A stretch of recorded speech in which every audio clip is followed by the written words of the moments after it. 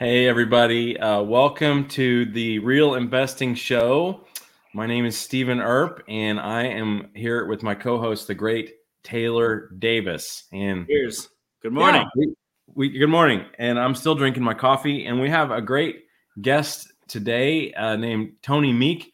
We hope to hear a lot about real estate investing from his perspective and his background, and investor and businessman here in the Oklahoma City area. And so super great to have you, Tony. Thanks for joining us. Thank you. Yeah. Appreciate it.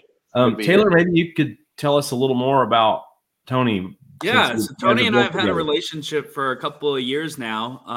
It actually started off with me as a realtor and him as a title company owner. And so then we got to meet each other as we were working as our team started working with his company, and got to know him pretty well, and find this guy fascinating. He's a lot further down the track that I love to go down. And I've picked his brain, and he's been a resource for me. I don't know how many times, because he does real estate developing, as well as investing in senior centers, and started off as a humble builder, right, Tony? That's right. And my secret is I drink hot chocolate. Yeah, he doesn't drink coffee, so we go on these coffee dates, and he goes and gets a hot cocoa. Wow. I can't do it. I love the smell, just not the taste. Yeah. Well, if we knew each other longer, Tony, I would probably make some snarky comment about maturity or spiritual maturity or something related to coffee. But since we just met, I will not do that. I get it. I get enough flack when I have to go up to the counter when they call my name and get my hot chocolate with we got hot cream, chocolate like here I'm for a Tony kid. Meek. Yeah. I just grab it and I look around like, where's my son? Where did he go? And Right. So. Yeah. Now, you also don't like tea, correct? I do not like tea, and I own HTO. And you own a tea company. Yes. I have a partner in it as well, and he and I both do not like tea. It is dirty water to us, and so we have all those flavors, and we get lemonade when we walk in. So wow. I love the happy hour. I swing through there on happy hour every now and then and grab me a nice little sweet tea. Georgia Beach is not bad. And we appreciate it. So Tony, tell me a little bit about, okay, you started building in Texas, correct? Yes, I started building. My degree is in religion. And then I moved to Dallas area to go to seminary, and was going the route of marriage and family counseling, and got burned out really quick. Worked at some mental health agencies, dealing with, just anyways, some crazy cases, and it got me really quickly burned out and realized it wasn't for me. And I grew up with my dad had his own his own building company. They did commercial manufacturing. They had a manufacturing company as well as a general contracting company. And so I grew up knowing construction. I mean, that's the summers, and as a kid, I mean, that's where I worked, and was kind of the grunt. I'd work in the factory twisting cables for commercial steel buildings, and you name it. And so, which is, I say that to say that's my work ethic. I've never not worked since 16 on. And so, but yeah, so I decided that this is kind of mid-20s. I wanted to be a builder. I got burned out of the counseling and thought, well, I'm gonna go and be a builder. And I remember calling my dad and saying, hey, this is what I'm gonna do. And I remember him saying, I protected you from the sleepless, tearful nights of owning your own business, knowing you have families that depend on you, and you got to see the good stuff. And he said, so I'll tell you, there's not a day that goes by I don't wish I worked for somebody. And I totally didn't hear anything he said. And I said, well, I'm going to do it. And I'm going to, I'm going to have nothing but good times. And so let's do this. 20-something-year-old kid. I married. We didn't have kids at the time, and so had some luxuries of not having not great finances, but also didn't have kids to depend on me and things. And so we were able to take some risks. And so I just went around trying to find banks. We were still in the Dallas area, finding banks to give me money, and I really didn't have a pot to pee in, so to speak. And so it was tough. I just I think I got rejected by 10 banks, and I just kept going. And I'm a good salesman, and I was trying to sell myself on knowing what a house takes to build when I really did not. Commercial construction, metal buildings is totally different. And banks were seeing through that, even though I was trying. And I had one banker that told me, hey, there's a guy named Rob Whittle. And I knew, I saw signs. To me, he was the richest guy in town. He's this big developer. And he goes, I want you to tell him I told you to call him. And I'm calling this guy again, 20-something years old, thinking he'll never call me back. He called me back. We went in and had a great meeting. 2 hours later of his time, he ended up backing me financially. We went to 2 of his banks, and he said, you're going to buy lots in my neighborhood to start. And he very quickly, he goes, you know nothing about building. And he said, I'm going to have you get with my brother who did all his vertical stuff. He was a land developer, but they did build some on their own. And he goes, you're going to learn how to build. And so for 2 months, because I just wanted it bad enough, for 2 months, I followed his brother around, showed up every day at his doorstep. And I know there's days he wished I was not there. And it was me with a notepad and pen taking notes of how to build a house, because I didn't know. And I still have that notepad that I can look back and say, here's what I was able to do. And at the end of that time, at my discretion, he said, call me when you think you're ready. And so 2 months later, I called him and I'm ready. And he took me into 2 of his banks, and he gave them both $20,000 CDs. He never lost money on me, but he gave them $20,000 CDs to secure my position in the case that I couldn't pay my interest payments. Wow. And it took off from there and stayed there for about 10 years. And then we moved in 2012 to Oklahoma. My wife's from Shreveport. We met in college, and we looked at both areas of market, and our kids were finally at the age where it wasn't the most fun to be the only ones that didn't have grandparents at your kids' sporting events or church, performances, or you name it. And so anyways, long story short, we moved here in 2012, and I had gone through the 07-08 crash, as we all know how bad that was. And I survived. We never had to file bankruptcy, but it was just those tearful nights my dad talked about. Those were my times. And I knew when we decided to move in 2012, we were going to diversify as quickly as we can. Because at that point, I'd just been a home builder. That's all I did. And so that was probably my motivation of saying, I don't want to go through that again and just be held to one income stream. And so, so came in here building in 2012. So you're in Dallas during the rise. You're you're early on. Are you doing spec building at that point?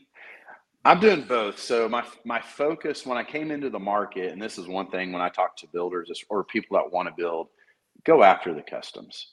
I mean, they're, especially in an economy, what we just came from with COVID up until a few months ago, it's a seller's market. I mean, you can do whatever you want. And so you have builders, and it was the same way I entered in Texas when I started building. It was a seller's market. So I had builders going, you know what?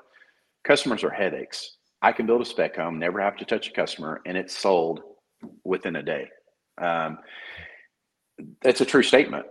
They are headaches sometimes. However, a signed contract walking into a bank, knowing it's secure by another buyer, and then the way my approach was, I would actually have the owner finance it themselves because it's their house, not mine. Why would I use my line of credit if I don't have to?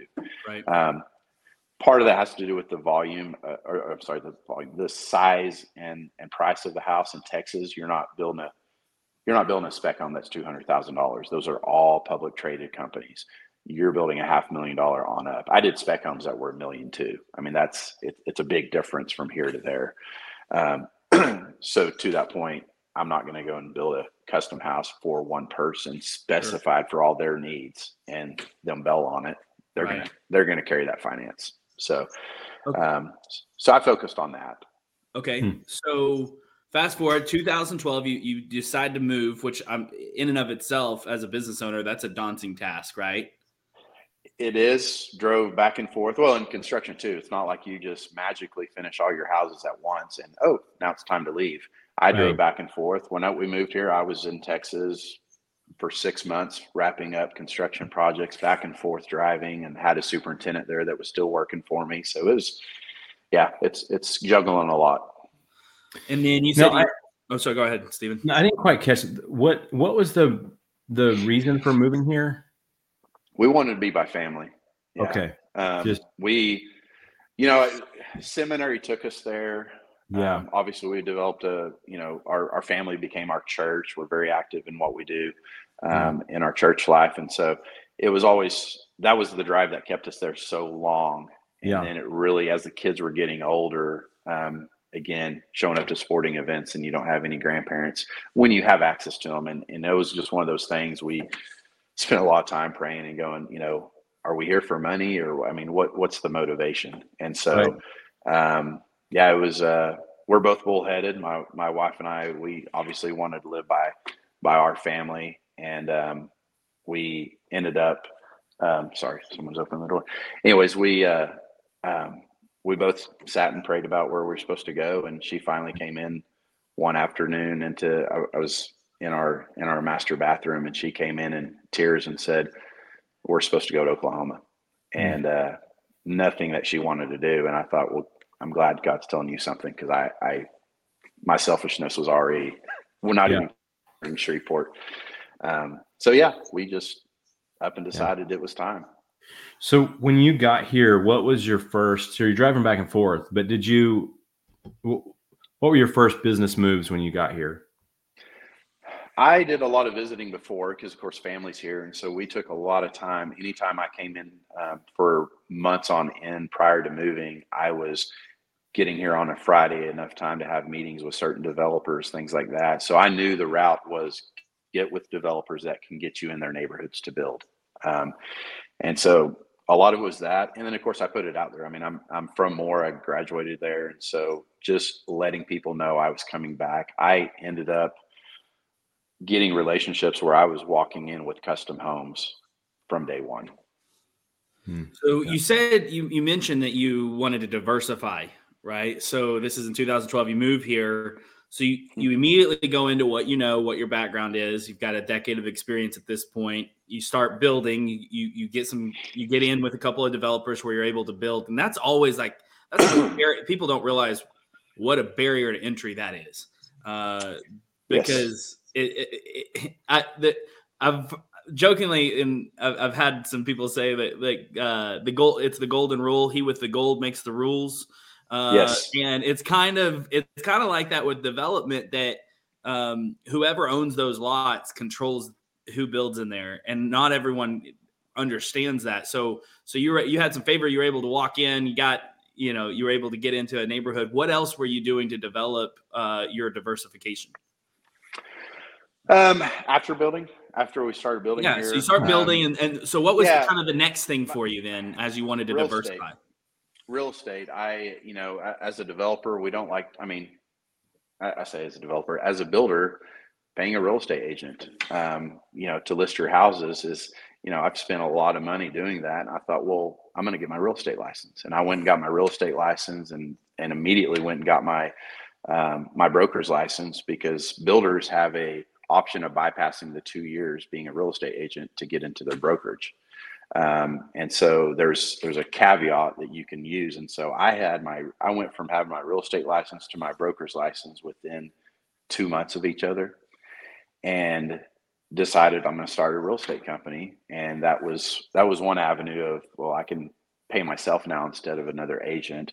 And then from there, it went into having a real estate company. And I had about 50 agents that worked for me before I sold that company. And so that was probably my first non-builder investment I did, and then and sold it. But in between selling that real estate company, I had a gentleman that was renting a space from me, because we had our real estate company and I had my home building company, and he was a mortgage company. And I went and said, hey, I want to partner and own part of this. If I'm feeding it, I want to be a part of it.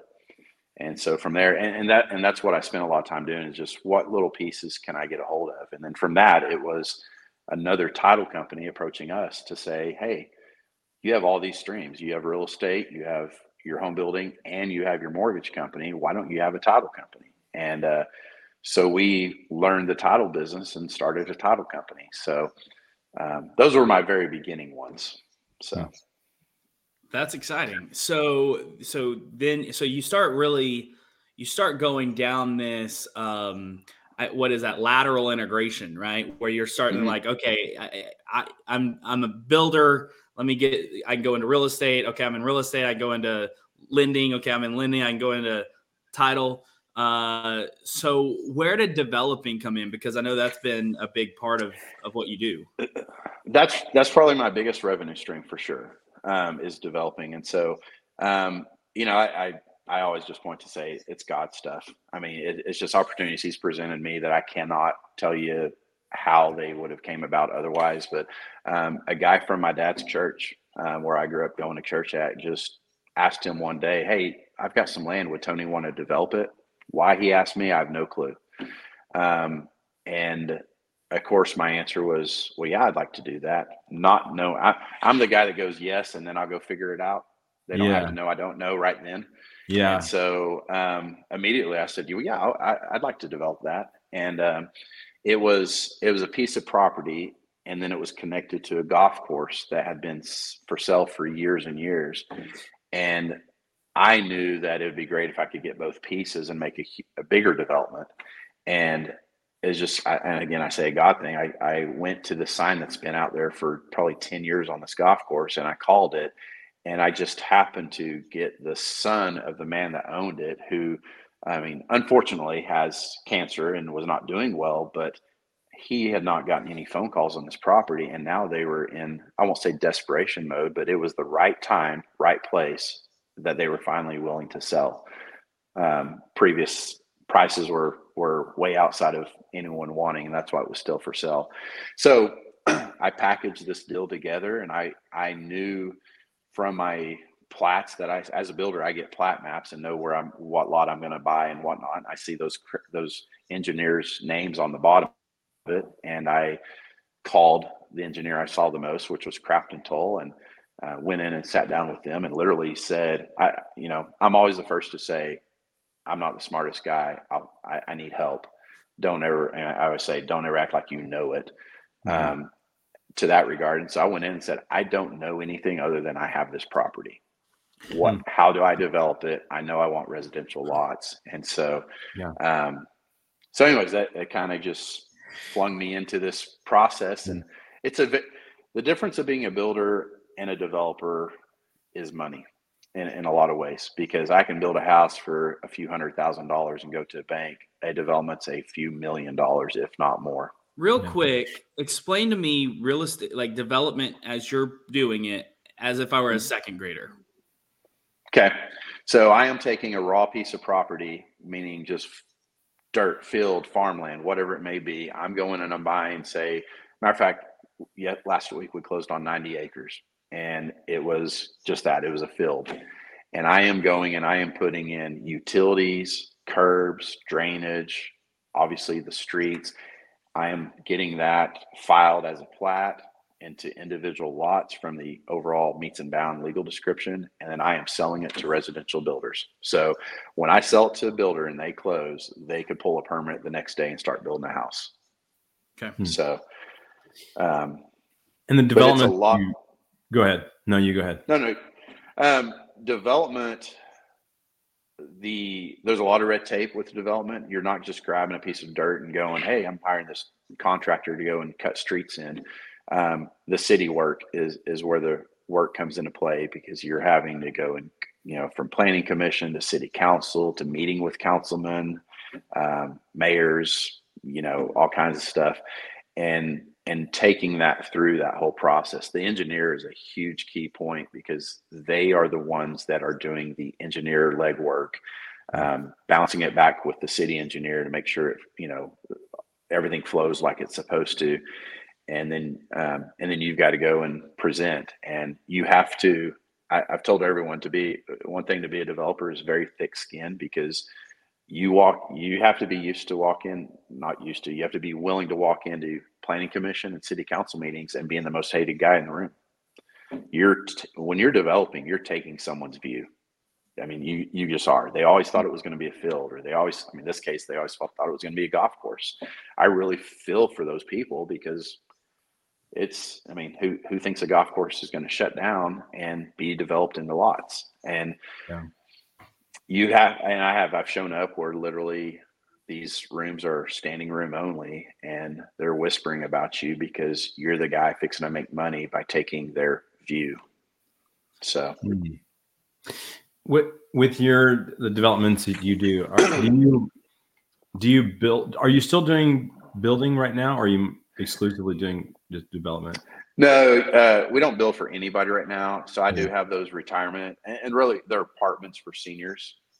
So they are 4, 6, 8 plexes. So we do much like that developer that started with me or helped me get going. I have 2 superintendents that handle the vertical that we keep ourselves. So we just build for ourselves now to keep.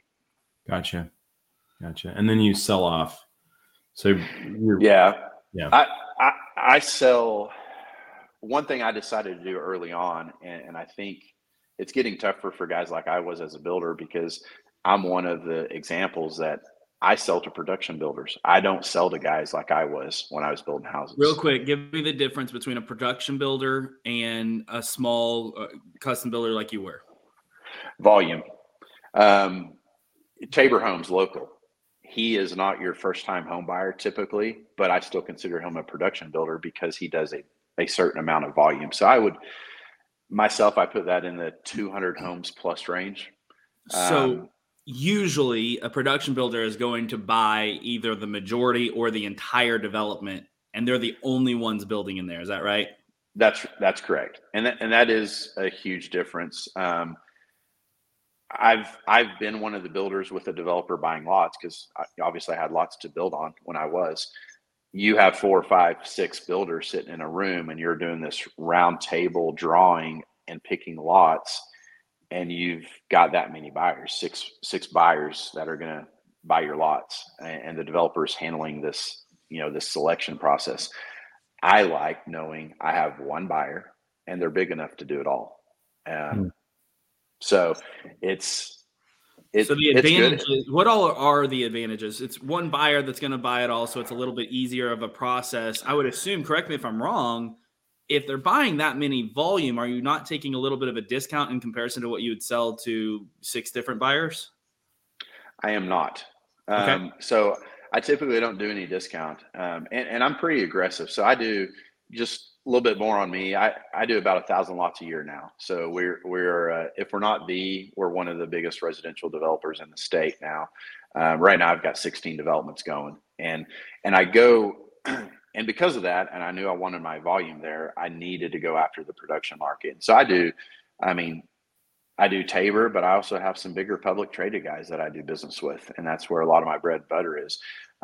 What I like about those guys is, when I do the volume I do, obviously there's loans in place. I get to walk in with a signed public traded production company contract to my banker. It's not always a no-brainer, but it sets me up pretty well for that bank to go, hey, oh yeah, I'll give you $5 million because you've got a contract with a guy that doesn't walk on contracts, versus some of the local guys you don't know. So when you walk into the bank, you've got the land, you've got the plan, you've got the buyer, and you walk into the bank and say, hey, lend me the money to either buy this land or to develop this land that I've already bought. And by the way, here's the signed contract of what I'm going to sell it for, so you can see that this is you're not going to get stuck as the bank. You're not going to get stuck with a big lot. That's right. Yeah, I do not have a single speculative, kind of like we talk about spec homes with builders. I don't have a speculative development. All of mine are pre-sold before I break ground. And it is the strength of walking into that bank with that. That's the primary key. I would never do a spec development period, just because I don't like that risk.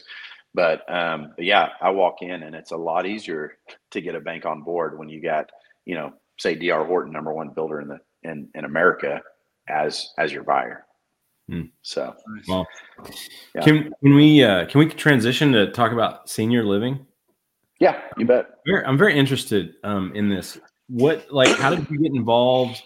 What and maybe describe what you do with senior living and what defines it. And Sure. Yeah. Definition first, senior living is 55 plus. Okay. I sometimes say I have 55 and older communities, and sometimes there's a lot of residential neighborhoods that are going to, hey, here's our gated 55 and older section. Mine's a little different. Mine is truly apartments. It is a single story apartment complex for seniors. So we have the clubhouse. We have I've got one behind our office and more, and it's, the clubhouse has a movie theater, it has a huge, great room, kitchen, it has a game room, a library, an exercise room, pickleball courts. So we have the amenities that a lot of places that are senior actually don't, because we structure ourselves to look like an apartment complex, and they have amenities. And then from there, it's 4 and 6 plexes. It can be, we have probably 8 different plans, but it's 1 bedrooms to 2 bedrooms. And when I first started, how I got started was actually a builder, another church relationship. One of my dad's good friends, his son is a builder also, or was, and he has one in Moore. And he said, "Man, you guys should get into these. These are great." And I said, "Well, great, teach me." And he didn't sit and say, "Here's exactly how you do it," but he gave me some good pointers, because my first mentality was go in there with, 2 to 3 bedroom units. And he said, "No 3 bedrooms, don't even touch them." I said, "Really?" And he goes, 75% of your residents aren't from Moore or whatever city you're in. Typically they move here for their kids, and they're on a fixed income. They don't need that extra room. And so, and it is weird. I equally rent my 1 bedrooms just as much as I do my 2 bedrooms. You have a lot of, yeah. So, but it is that fixed income approach. And so it's been nice in that sense, but we do straight, we rent them.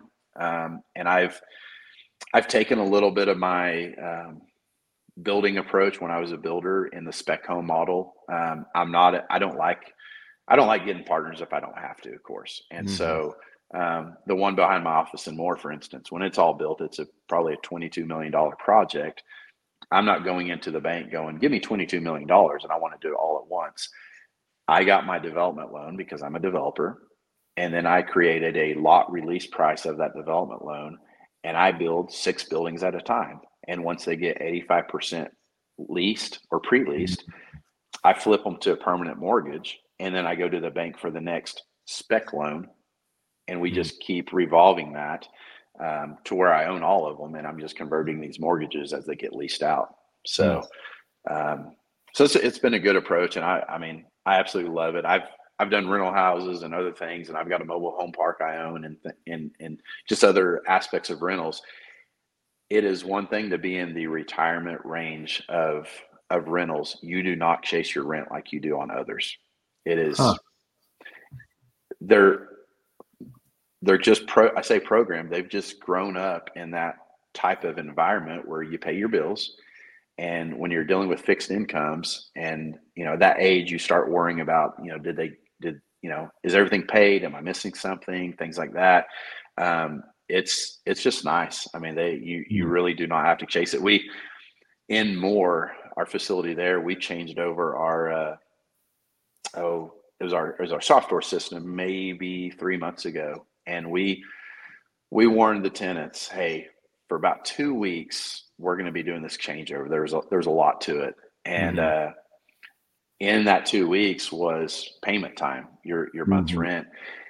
And we still have people that hand cut checks, because they're used to doing that still, some of the older ones.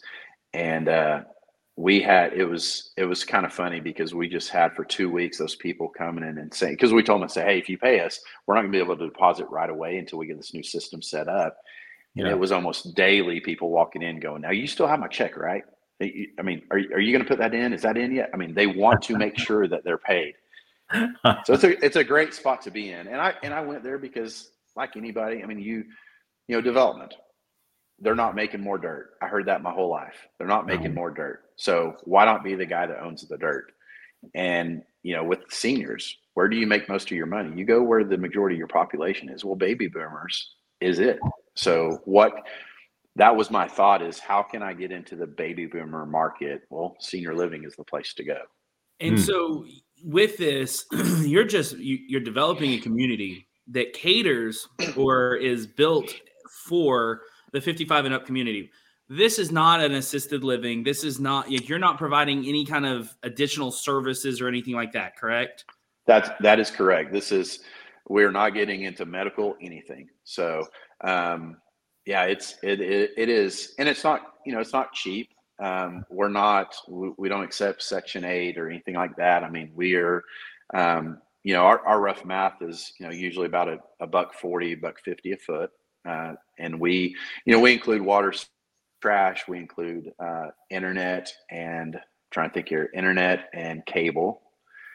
And of course we do the maintenance inside and out. And so, but they do the electric and gas. And we always make sure we have gas because there's high incentives with ONG to do apartments. And so, yeah, but I don't want to go. I don't want to breeze by that. So, because this is a conversation we've had in the past. Yes. You almost did, if I'm correct, you almost didn't put in natural gas. You were going to go all electric at first. And then you discovered that there was this massive rebate tell me a little bit about that. Yeah, so there is, and most gas companies have it. I was on a forum. I was kind of like this. I was a guest on a whatever you call it, a podcast. Yeah, it was a podcast of sorts. anyways, there you go. But we had 200 people on it that were watching. So it was kind of a panel. That's the word I was looking for. I was on a panel, and people could tap in and see us. And I was the developer of the group to explain just what gas companies have to offer across the nation, and most don't know it. So gas is optional. It's kind of like my residential subdivisions. I don't pay for gas lines to be ran. They want in your neighborhoods, and they incentivize you to let them in. And the same thing in apartments. They want in these apartments because it's optional. And so they've created a program that if you have anything over a triplex, then you can get into a apartment classification. So, and I say that because it is important. I have had projects where people say, hey, this is a great duplex community. I don't want just duplexes. If I can do a duplex, why can't I do a fourplex and connect them? Because if I can connect them, now all of a sudden they classify as an apartment program.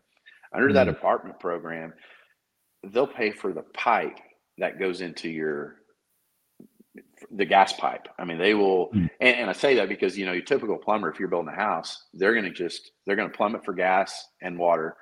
And it's just this blanket invoice, usually divided into 3. They don't break out, hey, here's how much the labor of the pipe laying that we did ran and the gas pipe itself. Well, now my plumber has to do that because ONG will rebate me dollar for dollar of what I spent per unit to even put in the gas. And then you still get your other incentives, just like a normal resident does on, hey, if you do a gas dryer or if you do a tankless hot water heater, they get incentives that are great as well. Ours are greater. And so it just snowballs. And all of a sudden you're making, I've got 120 units and more. Out of that 120 units, I'm probably somewhere around the $500,000 of ONG checks that they cut. These aren't tax. That was my one question. I go, is this some tax incentive? We don't really actually see this money. This is checks you get in the mail. Wow. So it's huge. Yeah. That's awesome. That's awesome. We are getting close to, I feel like we could talk to you for 3 days because of your experience and what all you've been involved in. We're getting close to time, but I wonder if we could switch gears again real quick. And a lot of our listeners, viewers are kind of just getting started, or they've been involved in real estate 3 or 4 years. I wonder if you could rewind and put yourself back in the shoes of that 20-year-old, what would you do differently? Or how would you advise the 20-something-year-old Tony if you were starting over again? What would you do if you were starting today? My quick answer is I would diversify even in Texas, because that 07-08 market was not something fun to go through. And it's nice to have, I was joking, say, man, I don't, everything I diversified is still technically in real estate, but that's okay to still be in real estate and have other streams coming in. I mean, even to the title company, I won't say title company is recession proof, but guess what? If the market goes bad and people have to sell houses, they still need a title company. So it's, to me, I would say diversify quicker. That would have been nicer. And then really, when I meet with other people that want to grow, and I get asked a lot, how'd you get to where you are? I feel like a lot of people are afraid to take partners. And I mentioned I don't like to take partners. If you reach a point where you don't have to, that's great. Yeah. But early on, packaging something together and going and selling it, there are so many investors that are interested. And so don't feel like you have to say, no, it's too big for me. Some of my best deals and most money I've ever made has been where I wasn't even the developer, where I actually packaged it together and I resold it or found investors. And I didn't have a plan. I just knew that there's guys out there that can do this. And so don't be afraid to go and find a partner. And it doesn't have to be a long-term partner. It could be just, hey, I need the cash up front and here's the return rate that I can do. And, in a year you're paid back. I think that's okay. That's better than saying, no, I can't do it and going to someone else. Well, and you tapped on this just in the very beginning when you were first looking to build, but like when a deal comes along and you try an avenue and it didn't work, you just gave up, or you keep going. No, like you tapped on this, like you went banker to banker to banker. It was your 10th banker that said, go to this other guy, tell him that's it. Like, so it's not, I think that's the one thing is a lot of people, man, they really just, I think we're afraid to hear no. We're afraid of that rejection. And so a lot of people, they won't even take that first step because they're afraid to hear that. Mm-hmm. And how did you get so comfortable with hearing no and just going, okay, next? I was confident in my selling ability. I knew someone would buy in eventually. And it was that 10th time, but you're right. I mean, people just shut down after that first rejection and go, well, what else can I do? And I mean, you can't do it. You just gotta just keep pushing forward. And it's hard to say, here's what that drive is. I mean, I obviously lean towards my faith if I felt like God was directing me in that direction. And so I kept after it. I knew something was going to happen. There was a plan in place. But yeah, I mean, there's some people I meet with and you kind of walk away going, well, they just don't want it. It's not deep in them that goes, I'm not giving up until I have it. And that's okay. But that, I guess that wasn't me. I wasn't built that way. I knew I needed, I knew eventually, I mean, we didn't have kids at the time, but I knew there was a plan in place for us too. And I needed to figure out what I was going to do with my life, and just kept pushing. I call it the strength of stubbornness, right? We look at stubbornness as this like downside, right? And like, no, I mean, it can be, it absolutely can be. But that stubbornness can also be a good thing, when you just like, it's not you, I'll keep going. So someone. Absolutely. That's good, man. I really enjoyed chatting with you, Tony. So that's really refreshing. Appreciate one last question for you, Tony. I got to ask, what is a book or a podcast or resource that you would recommend to somebody who is wanting to take the next step in real estate investing? This one. This might, right? Is that the plug? I don't do that was the plug. You nailed it. That's it. Yeah, this one. Tune in. This one. Of course. But thanks for having me, for sure. I enjoyed it, and I do talk a lot, so feel free to have me on anytime. Hey, we'll do it. Appreciate you so much, bro. Tony, thank you so much. Thank you. And thank you everyone for watching. Please like, comment, and share, and send us your questions about real estate or real estate investing. And if we're able to help you out, we would love to do that. So blessings to you guys. Thanks again, Tony. We'll see you later, Taylor. You bet. Bye.